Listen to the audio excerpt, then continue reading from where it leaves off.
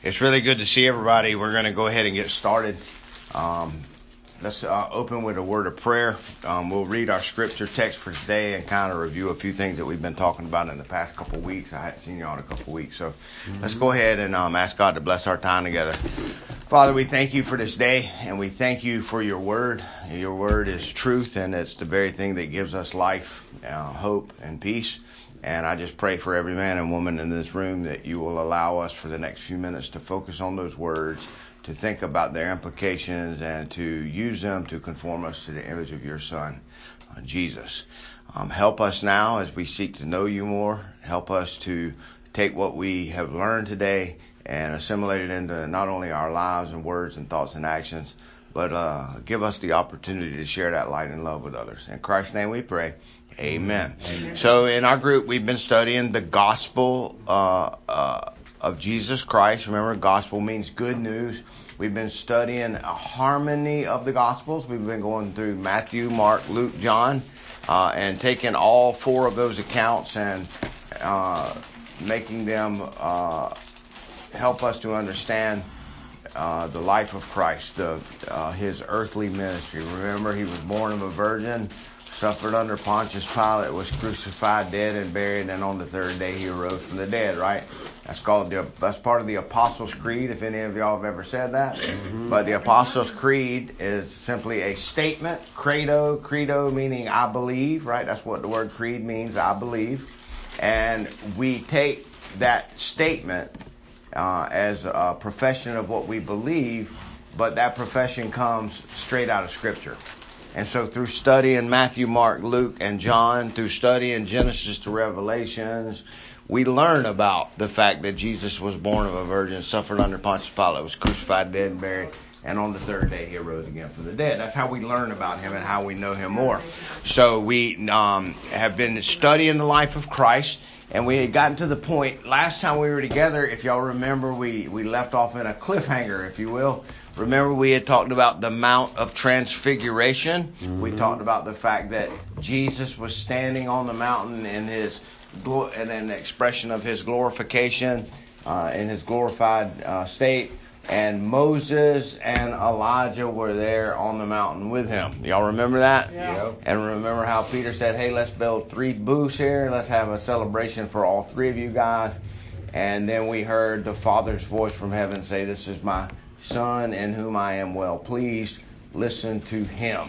Remember that? Mm-hmm. So that's where we'll take up today. Let's look at Matthew chapter 17. We're going to focus. Did they end up building the 3 booths or no? No. No.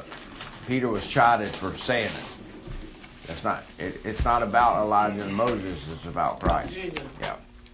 And so that's actually a really good question, because remember the tabernacle. What does anybody remember what the tabernacle was in the Old Testament? It was the place of worship as they were traveling. Good. It was a pack 'em up and move 'em church, if you will, right? Building. They would pack it up everywhere they would go, and they would rebuild. And so in John 1, John tells us the Word became flesh and dwelt among us. Remember? So a tabernacle is a dwelling place. It's a place where someone dwells. A tent is a place where someone dwells. Right? If you go camping, you dwell in a tent for the weekend. All right? Well, the tabernacle was the place that God's presence dwelt with the children of Israel while they were in the wilderness. Does that make sense? Mm-hmm. So when Moses would go to the tent of meetings, to the tabernacle, why would he go to that tent of meetings? To meet with who? No. When Moses would go to the tabernacle in the wilderness. To meet with God. That's exactly right. It was a meeting place with God. And so when you get to John chapter 1 and it says the Word, who is the Word? Jesus. Jesus became flesh and tabernacled with us. So his flesh, right? What was the tabernacle made out of? Does anybody remember? Wood? No. Some of it. Yeah, some of it. But some of it was made out of animal skins, right? Yeah. They made it out of animal skins. So when it says, so the animal skins was the place that housed the glory of God. And Jesus That became... was Jesus before, it wasn't God the Father, it was Jesus, right? Or was it just God? It's triune God. Yeah. Okay. But when John says in John chapter 1 that the Word became flesh and tabernacled among us, it's showing that the tabernacle was a picture of what Jesus was one day going to do. That makes sense? Mm-hmm. What was the tabernacle? It was the meeting place where the people of God went and met with God. Mm-hmm. So tabernacle with us would be that we would be with Him. We would dwell with Him. Yes. Okay. That God dwelt in the flesh, and that we dwelt with God. Mm-hmm. He became a man so that we could know Him, so that we could worship Him, so that we could understand Him, so He could show to us who He is. Okay. So Jesus was on the Mount of Transfiguration. We see Moses, we see Elijah. Peter gets all excited and said, "Ooh, let's build 3 tabernacles for all 3 of you." And what did God the Father say? "This is my Son. Listen to Him." So, does anybody remember what we said that Moses represents in the Bible? What does he represent, Moses? Prophet. He is a prophet. Priest? No, his brother. Children of Israel? The children of Israel could be, yep. How about what did God give to Moses? The Ten Commandments. The what? Not only the Ten Commandments, the law. So Moses represents the law. Mm-hmm. Right? Moses represents the law. And what about Elijah? What does Elijah represent? Michael, you want to give your answer again? The prophet. Very good. Right? So Moses represents the law. Elijah represents the prophets. And Jesus is the thing, or He is who the law and the prophets point us to. Does that make sense to everybody? Mm-hmm. So Jesus is really the summation or the fulfillment of the law and the prophets. Okay? So, when Peter says, let's build 3 tabernacles, our Father who art in heaven said, what? No, this is my Son. Listen to Him. He will explain to you the law and the prophets. He fulfills the law and the prophets. He is everything that the law and the prophets point to. So listen to Him. Okay. So there's oftentimes in the New Testament where Jesus would say something like this. Moses said to you, fill in the blanks, but I say. So think about what Jesus is implying by that. Moses said to you, but I say. Now, would Jesus ever say anything that was contrary to what Moses said, taught in the law? What, Moses? No. Would Jesus ever say anything that contradicts Moses in the law? No. Why? Because He's the one that gave it to Moses. Mm-hmm. And if Jesus contradicts the law, if Jesus contradicts Moses, what is He doing? He's conflicting with His own word, His own truth. Right. So Jesus would never say anything that conflicts with Moses. Mm-hmm. What about the prophets? Would Jesus ever say anything that conflicts with the prophets? No, but that's what I'm wondering. If Moses said you can divorce and Jesus said you can't divorce, good. Isn't that a conflict? No, it's not a conflict because this is what it... So Moses said unto you, in Genesis it said a man should leave his father and mother and cleave to his wife and the two should become one, and let no man divide what God has put together, right? But what Jesus said was what? Did Jesus say that divorce was okay? No. What Jesus said was that divorce is a reflection of a fallen human heart. So the law pointed to what God's standard or what God's stance is on divorce. Jesus would never say anything that contradicts what His Father said about divorce. You see how that works? Mm-hmm. It's the same way with the prophets. So none of the prophets would have said Jesus would have never said anything. Did He ever say anything about the multiple wives? Because that was wrong. That was Mormon. What do you mean? Well, a lot of You know, it's supposed to be one, there shall be no adultery, Right. but like Abraham had Sarah, they had a concubine, but you know what I'm saying? Then David had many, but Solomon had many. Did Jesus ever say anything about They that? weren't Mormon. Yes, because Jesus is God. Right. And God, all through His Word, says that polygamy is wrong. Okay. You see, matter of fact, as you read the Word of God, you see what the effects of polygamy are. Did you see all the disunity in the families and in the homes And back there then? always was. And there was always explosion and always tension and toil and deceit. And it was never enough. Right. It was always something, but Right. it's just that they. So yes, so Jesus said, "Have you not read what Moses said, that a man shall leave his father and mother and cleave to his wife?" So what is Jesus doing? He's confirming what Moses said in Genesis about the state of marriage. Okay. He's confirming it. He's not denying it or changing it or altering it. Right. So when Jesus would say, "Moses said unto you, but I say," he's not contradicting Moses. He's revealing to us the full intent of what Moses said. Okay? Moses said don't commit adultery. But I say to you, if you even look on a woman, you've committed adultery.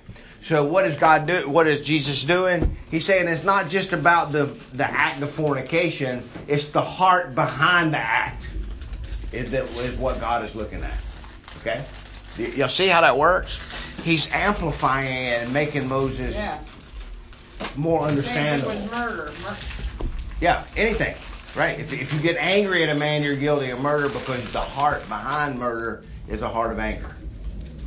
So he's showing us the heart of the matter. All right?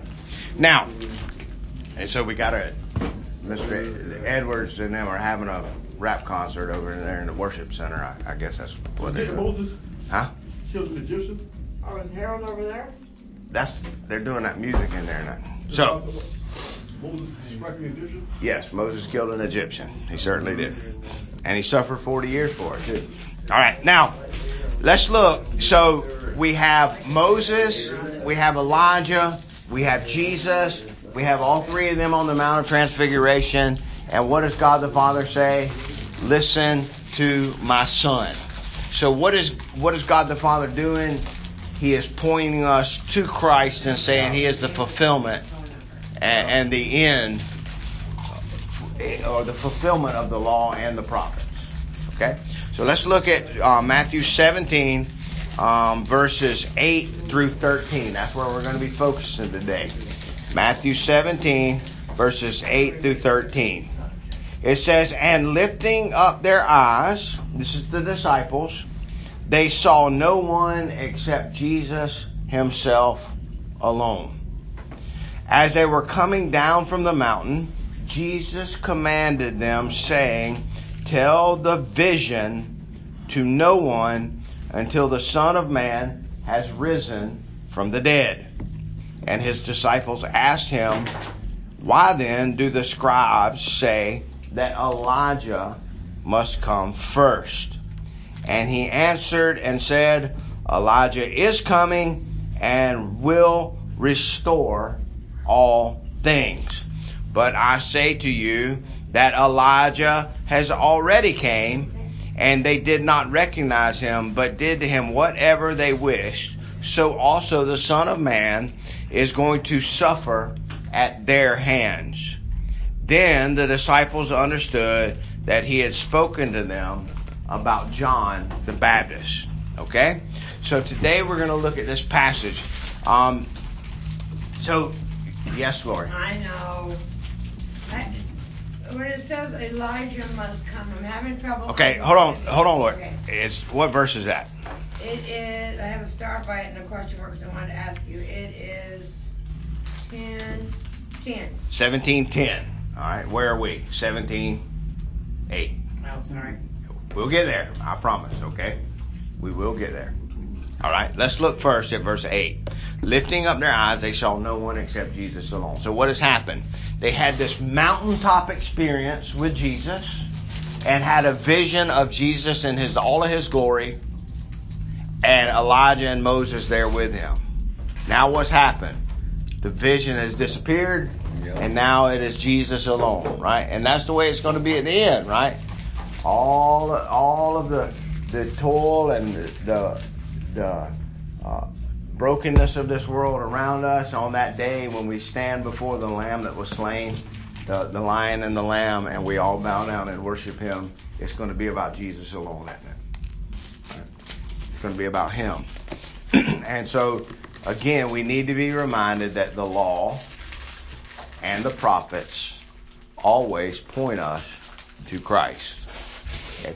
When the disciples taught about Jesus being the Messiah, they always went to the Old Testament scriptures and showed us that Jesus was the Messiah through the law and the prophets. Right? Now you and I have a better picture of that now today because we have the New Testament, and not only that, we have the very Spirit of God who inspired them to write what they wrote, living in us and helping us to understand. So, it was them and Jesus alone. So now they're coming down off of the mountain, and Jesus said to them, "Tell the vision to no one until the Son of Man has risen from the dead." All right? Tell this vision to nobody. Right. Now, what is the vision? You saw Moses, Elijah. Good. All right. Now, how about, do we have these kind of things going on today? Do we have people that are telling people about visions that they have had? People telling people, I don't know if I don't. Well, like Mother Mary, she's been seen all over. There you go. That's a very good example of that, Michael. People go all over the world to little houses and little patches in the woods, and right, people see Mary in their toast and in their cereal. Like, there's all kind of places that people say that Mary came to them. That's very good. That's a good example of that. But the reality is, so what about these people that have these experiences where they go to heaven, right, and then they sell books? Are they selling their visions? Yes. Yeah. They're trying to tell other people what their vision was about. But the reality is they're not real. They're wasted for people to make money. But we are always drawn to those kind of things, aren't we? Yeah. Like, oh, really? Like, so often we hear people. Sure. So often we hear people say, well, the way that you reach somebody for Christ is to share your testimony with them, right? To share your testimony with them. But the reality is your testimony is not going to save anybody. No. Right? It's the Word of God and the Spirit of God that save people. So what should it be that we are using to reach people for Christ? The Word of God. Right? And it becomes important to try to memorize, and even if you can't just find the Bible, memorize God's Word, so when situations come up, you can reference something that you've read in the Bible. Right. We're actually commanded to study to show ourselves approved, workmen that need not be ashamed. And so, how often can we sit and watch a 2-hour show on TV about people having visions of Mary all over the world, and we watch the whole show and be excited about it, but then we try to pick up our Bible and read for 10 minutes and we fall asleep on the end of the page of our Bible? It's because the natural man wants these visions. The natural man wants this excitement. He wants to understand the mysterious, right? And there's an appeal to that, right? But it's the appeal. The appeal is to the mystery and not the truth. Because the truth is what saves us. The truth is what conforms us to the image of Christ. The truth is what sanctifies us. The truth is what justifies us. And so what did Jesus say? Don't tell anybody about this vision. Now, is it a true vision that they had? Yes. Yeah. And did they tell about it? I guess there's. Yeah, we're reading it. Yeah, they did tell about it. But what did he say? Don't say anything about this until the Son of Man is risen from the dead.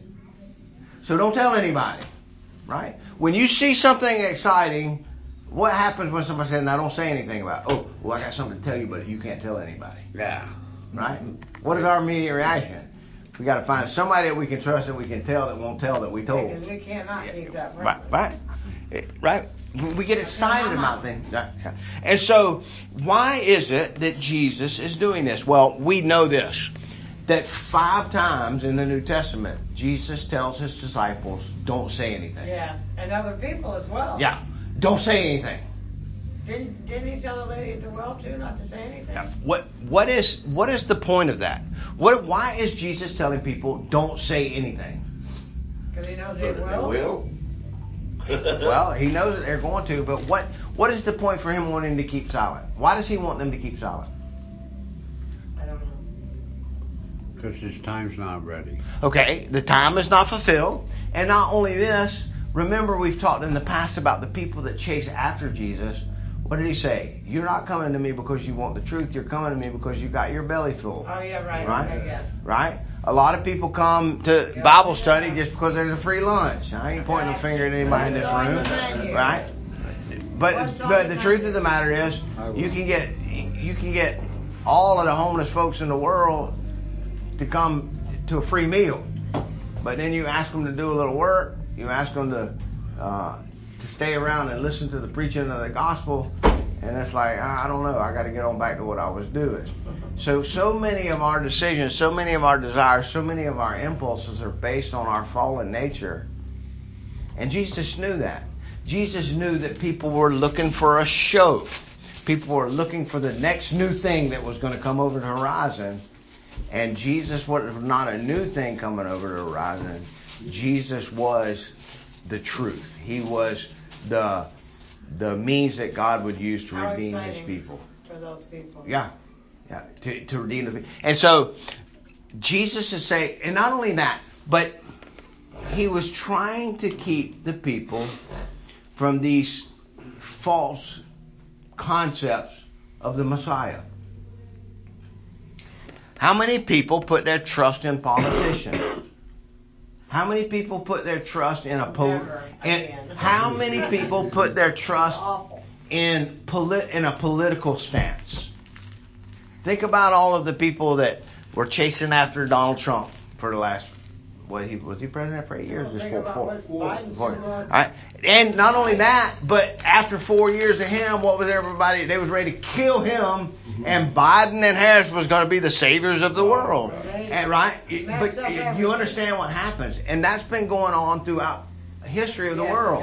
We constantly look to men to save us. But why are people voting for Trump? Well, because why are people voting for Trump? Because he, in their eyes, he is protecting their ideals of what life is all about. Right? Why are people voting for Biden and Harris? Because they, in what they're teaching and what they're espousing, they're going to provide for these people that are voting for them the very things that they think they need for life to be. And it's all lies. And it doesn't matter on which end of the spectrum you are when it comes to politics. People look to men to solve their problems. That's what the president's job is to do, to fix the economy. The president, if the economy was, if we live in a great world, we would need a president. So that's where the president comes in to spray things up. God puts men into power to rule. And sometimes God allows evil men to be in power to rule. And that's what he's doing right now. Right. I said about Trump. You evil man. But so listen. Okay, so listen. Right here at this very table, you hear the problem, don't you? Ronnie, they all crooks. We all have our ideas of what a good life would be about. A lot of money. And instead of looking to God to provide it for us, we look to men to provide it for us. We can be comfortable in what's going on. So back to the point. We're going to be okay. Back to the point. Jesus is the Messiah. Yes. And what did his saving the world look like? Him coming and dying on a cross. He gave us salvation. He came and died on a cross. But what were the Jewish people looking for in their Messiah? They were looking for a political conqueror. One who was going to come in and abolish all the crooked politicians and set them up as rulers in the world. Right? No. To set them up as rulers in the world. And that's what all fallen men are looking for. And so Jesus wanted those who were looking for him to be those who worshiped him in spirit and in truth. And they were looking for a different kind of Messiah. And so if they go around and share all of these wow stories about him, about how he's throwing demons out of people, and how he's curing lepers, and how he's raising the dead and raising paralyzed people, and visions of him and Moses and Elijah on mountaintops, then instead of the people coming to him for the truth, they come to him for the mystery and the excitement. You see how that works? And so Jesus is like, no, I don't want those people coming after me. I want those people to come after me who are being drawn by the Spirit of God, not by the spirit of this age or by the world and the flesh and the devil. So, Ronnie, remember the books talk about Jairus. He came to fight against the Roman Empire. Him and his soldiers. And Jesus was the Messiah, so he was looking for a warrior. That's what he was. I mean, like him, because at the time Jerusalem was under pressure against the Romans. So Jairus came to him. You know what I mean? He would follow him to go. You know what I mean? Fought the Romans, but Jesus didn't. He didn't come. You know what I mean?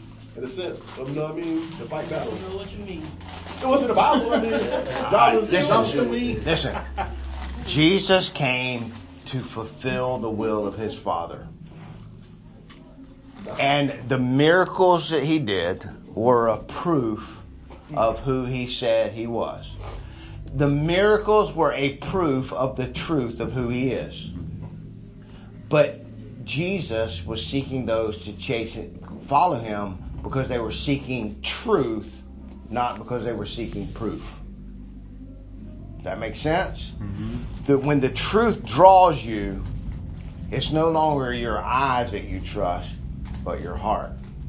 It's no longer your hunger, your physical hunger that you trust. It's the truth.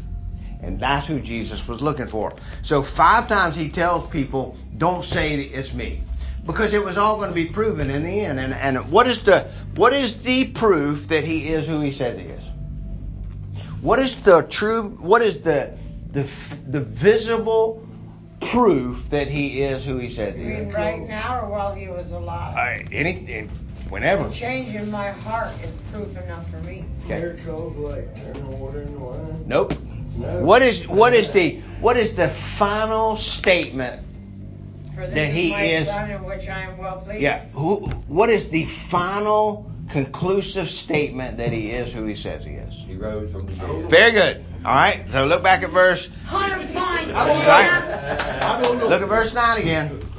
As they were coming down from the mountain, Jesus commanded them and said, tell the vision to no one until. So are they going to be able to tell it? Yes. Okay. But when? After he rises from the dead.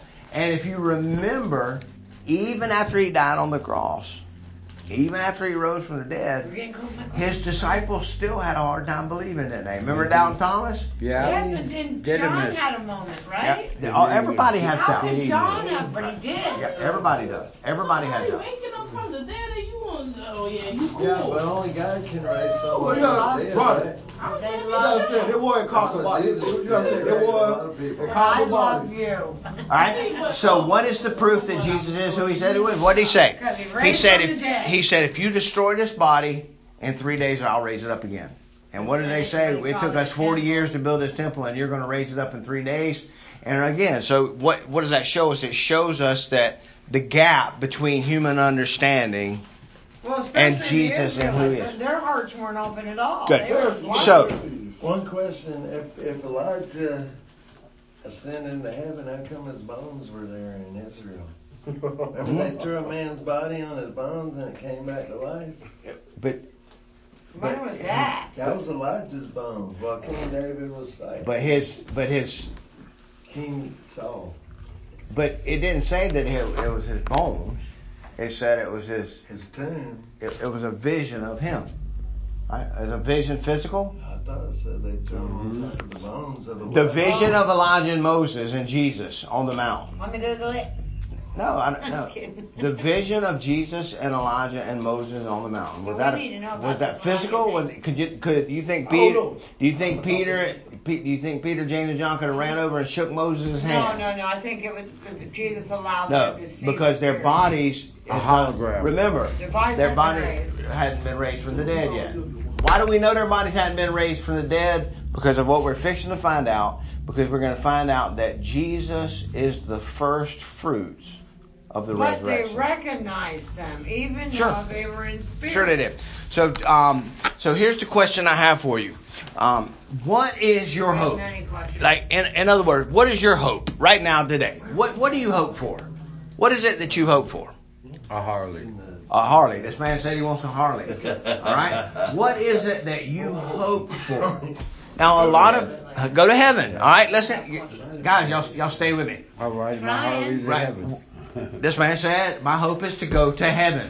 All right. Anybody else? What is your hope? The American dream. The American dream. Picket fence. Yeah, all right. Picket fence, a house paid for, my bills paid for, money in the bank. Okay, good. Anybody else? What are some other hopes that we have? My hope is to be able to take care of my mama.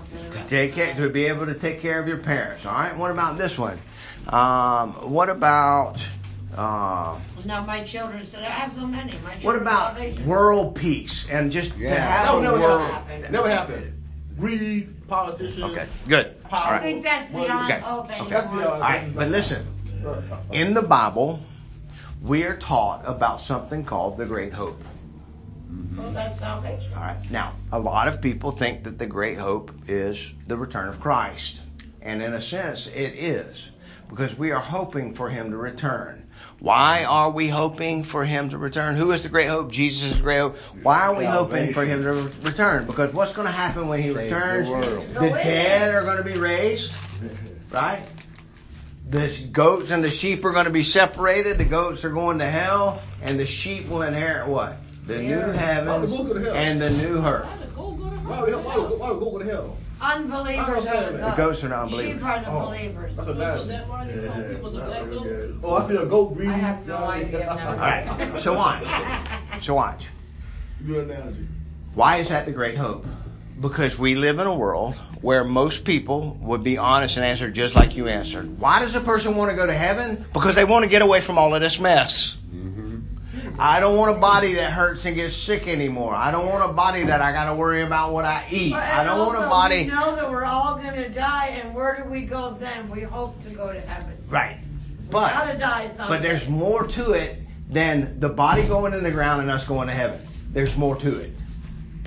And the greater hope is this, that one day this physical body that has fallen apart on me is going to be restored, and I'm going to have a new body. I'm going to have a new spirit. Now, we can already have a new spirit if we're born again, right? Is it a sin to be cremated? I don't know. If you have to ask a question about it, there's probably something wrong with it. But there's people burned out to say, a lot of my family has been cremated. It makes me worry. Why? Why does it make you worry? I don't know. I just... Good. So listen, she's asking a really good question. Why is it that that's not right? Is it in the Bible? Because the truth of the matter is that deep down inside of every one of us, we know that deep down in us, we know in our nature that we were created to live forever. We know that death is not something that is natural. Right. Death sucks. We go to a funeral, we cry, we grieve for years. Sometimes I have a neighbor, I have a neighbor who's been married for 40 years, her husband just died. And she has made up her mind that she is never going to be able to enjoy life again, ever. My mother's right? the same way. So, death is something that impacts all of us. And we know it's not natural. It makes us sad. It makes us grieve. It makes us ball up our fists and cry out to God, why are you doing it? You see how that works? We know that death is not natural.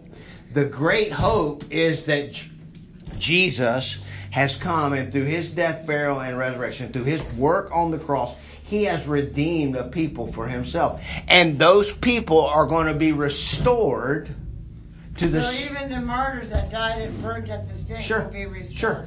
So but we are going to be... It's not a sin. But we are going to be restored to who we were before we fell. And we are going to be given a new heaven and a new earth and a new body and an eternal, immortal life that is intended to go on forever with no pain, no suffering, no sickness, no sorrow. But as you notice, all of us in this room get trapped into wanting a Harley or wanting to get out of this body and escape this mess that we're in. When in reality, the great hope is about God returning us to what He has purchased for us on that cross. A new body, a new spirit, an eternal life, a new heaven and a new earth. A world that doesn't die, that doesn't get sick, that doesn't have wars, that doesn't have peace. So all of those things that people are looking for in a political Messiah, our true Messiah, Jesus, has already. There'll be no need for politics. Notice about me, though? Right. So, there'll be one king, won't there? Yeah, there's no need All for right, politics. so watch. The work that Jesus has done for us on the cross is providing for us everything that we could ever need, hope for, or imagine. And we already have it. It's already It's the ours. opportunity to worship Him. It's already ours, but we can't enjoy it fully yet. Why? Because we are still in these fallen bodies. We are Right, we don't still know in this that. fallen world. And what is the great hope? That one day He's coming to restore that for us. That's His gift. So let's turn over really quickly. So, You don't pass my question what is your question? about. We're not there yet. Oh, okay. We might have to wait one more week, and I don't think we have class next week because we have Thanksgiving, right? I was gonna. Thursday. Yeah. All right, so turn with me to If first you can't make it work, then we'll take it off. 1 Corinthians. I can be here next week on Tuesday. Then we be here. 1 Corinthians chapter 15. 1 Corinthians chapter My question 15. answered, Ronnie. 1 Corinthians. If you can be here, we will come. All right. Might not be 1 Corinthians chapter 15. Y'all ready? Now, I make known to you, brethren, the gospel which I preached to you. Starting verse 1. 1 Corinthians 15, verse 1. Now I make known to you, brethren, the gospel which I preached to you, which also you received, in which you also stand, by which you are saved, if you hold fast to the word which I preached to you, unless you have believed in vain. For I delivered to you as of first importance what I also received, that Christ died for our sins according to the Scriptures. All right? So, Christ died for our sins according to the Scriptures. Remember, Jesus is the fulfillment of the law and the prophets. What would Paul have been talking about in the Scriptures? The law and the prophets. And what is he saying? That Jesus died for our sins according to the Scriptures. What does that mean? Everything about Jesus' death on that cross was prophesied and detailed in the Old Testament before He ever came along. And He had to die that exact same way. He had to have one of His disciples disavow Him and sell Him out for 30 pieces of silver. He had to be nailed to a cross. He had to have people gamble for His clothes. Right? Why? Because all of those things were predicted and prophesied. It was prophesied, but God gave that prophecy to the prophets. So yes. So He knew what was going on before Christ He came. died. And how did He die? He died according to the Scriptures. And He was then what? Buried. And that He rose again on the third day according to the Scriptures. So I just read last night. A famous preacher from the 1800s said it like this. He said that our death, that our burial, right, you're going to have to keep that closed, Lord. I know, We're about done. We're about done, and they got all that music going. So, think about this. We got 5 minutes. 5 minutes and we'll be done. You can make it. All right. So think about this. He said that this man said death is like taking a bath. That we are submerged in the ground and that we come out clean and anew. So baptism is a picture. Well, if you're a Baptist, baptism is a picture. If you're a Baptist, if you're truly submerged in baptism, your baptism is a picture of what? Life, death, and resurrection in Christ. I don't know so much about you sprinklers, but the reality is that if you're baptized by submersion, it's a picture of you dying, right? It's a picture of you being buried in the ground and raised again with Christ. All right. So, he was buried and he was raised again according to the scriptures. And then he appeared to Cephas and to the 12. That's Peter. So he showed himself to disciples. Now, why did he show himself to disciples? To prove, right, that he is who he said he was. And did they believe him? Yes, but did they just take it with a grain of salt? Oh, that's really cool. No, they were like shocked and amazed and had a hard time grasping the realities of what had happened. Why? Because in our fallen nature, in our fallen bodies, in this busted world we live in, resurrection from the dead is not something that makes sense.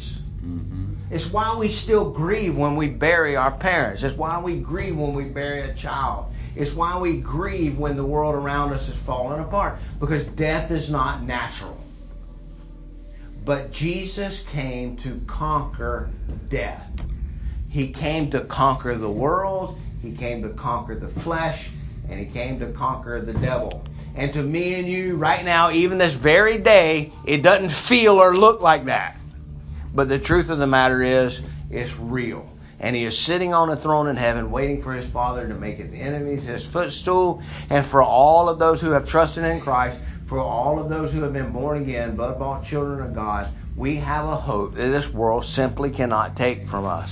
And it might not look like it, and it might not feel like it, but that hope is there.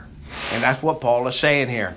He said after that he appeared to more than 500 people at one time, most of who remain until now, but some have fallen asleep. So what does it mean? Jesus rose from the dead and he appeared to over 500 people.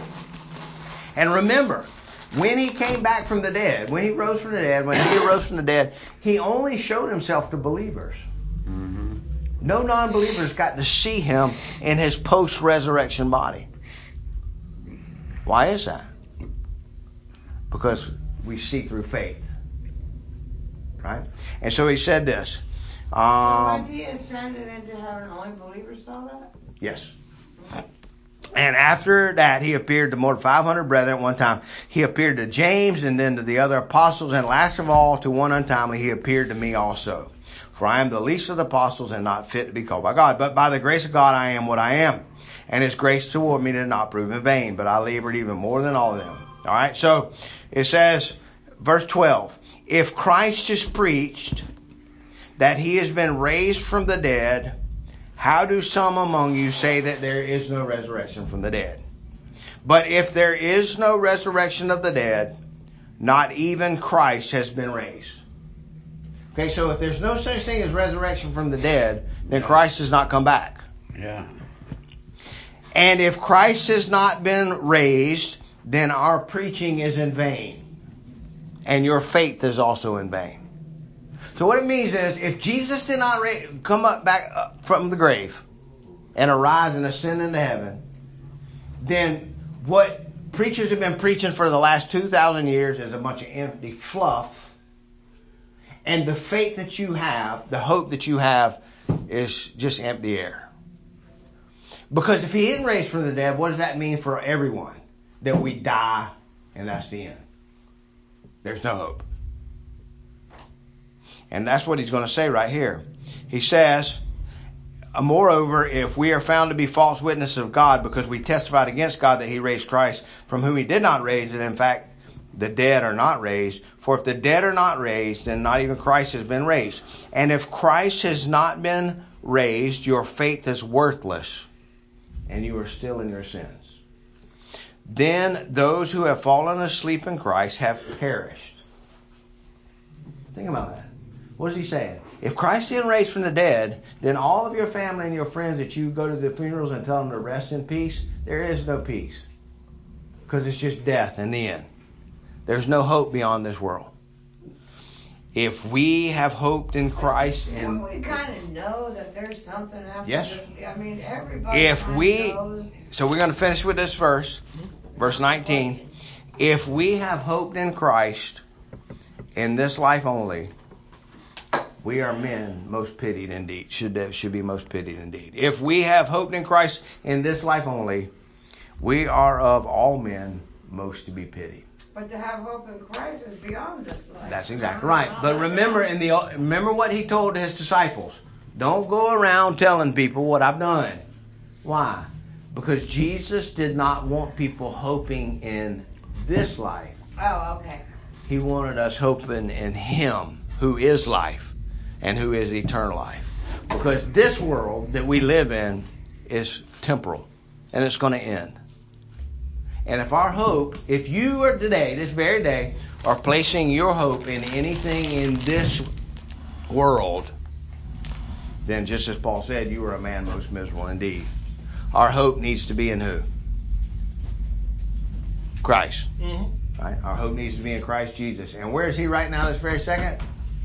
Ruling and reigning in heaven, sitting on the throne in heaven. Why is that a hope for me?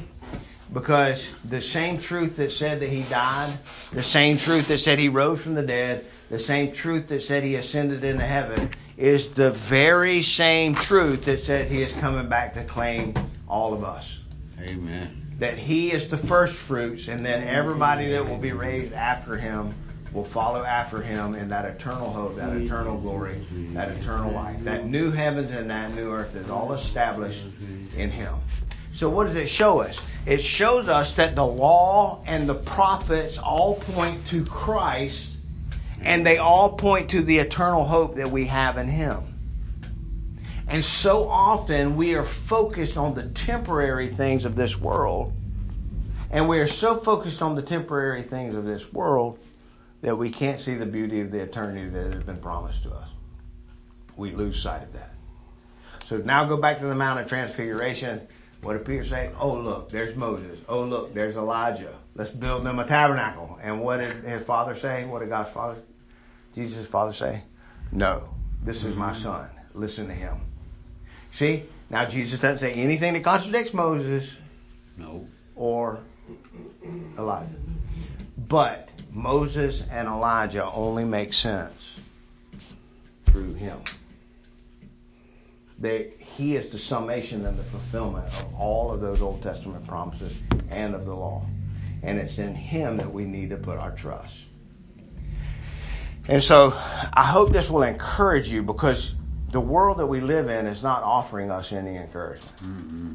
And so often, like every one of us in this room can admit, our lives have been ripped apart because we chase after things in this world instead of chasing after Christ. Right. We pursued the things of the world, the flesh, and the devil. We lost sight of the blessed hope that we have in Him. And we need to make sure that we're in Him. We need to make sure you believe Him. Make sure that you have received Him and believe Him. Make sure that you have turned your back on the world, the flesh, and the devil, and that you are trusting in Christ and Him alone for your salvation. And once you have that salvation, enjoy it. We are seated with Him in heaven right now. It don't feel like it, but we are, because His promises are that good.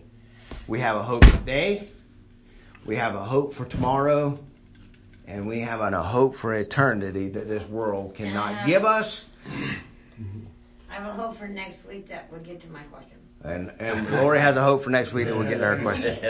All right, so next week we'll find out why Jesus said Elijah has already come. We'll find. I promise you that next week. It says Elijah must come. They were asking. No, it says Elijah must come, and then it says later on it says and Elijah has already come. Right.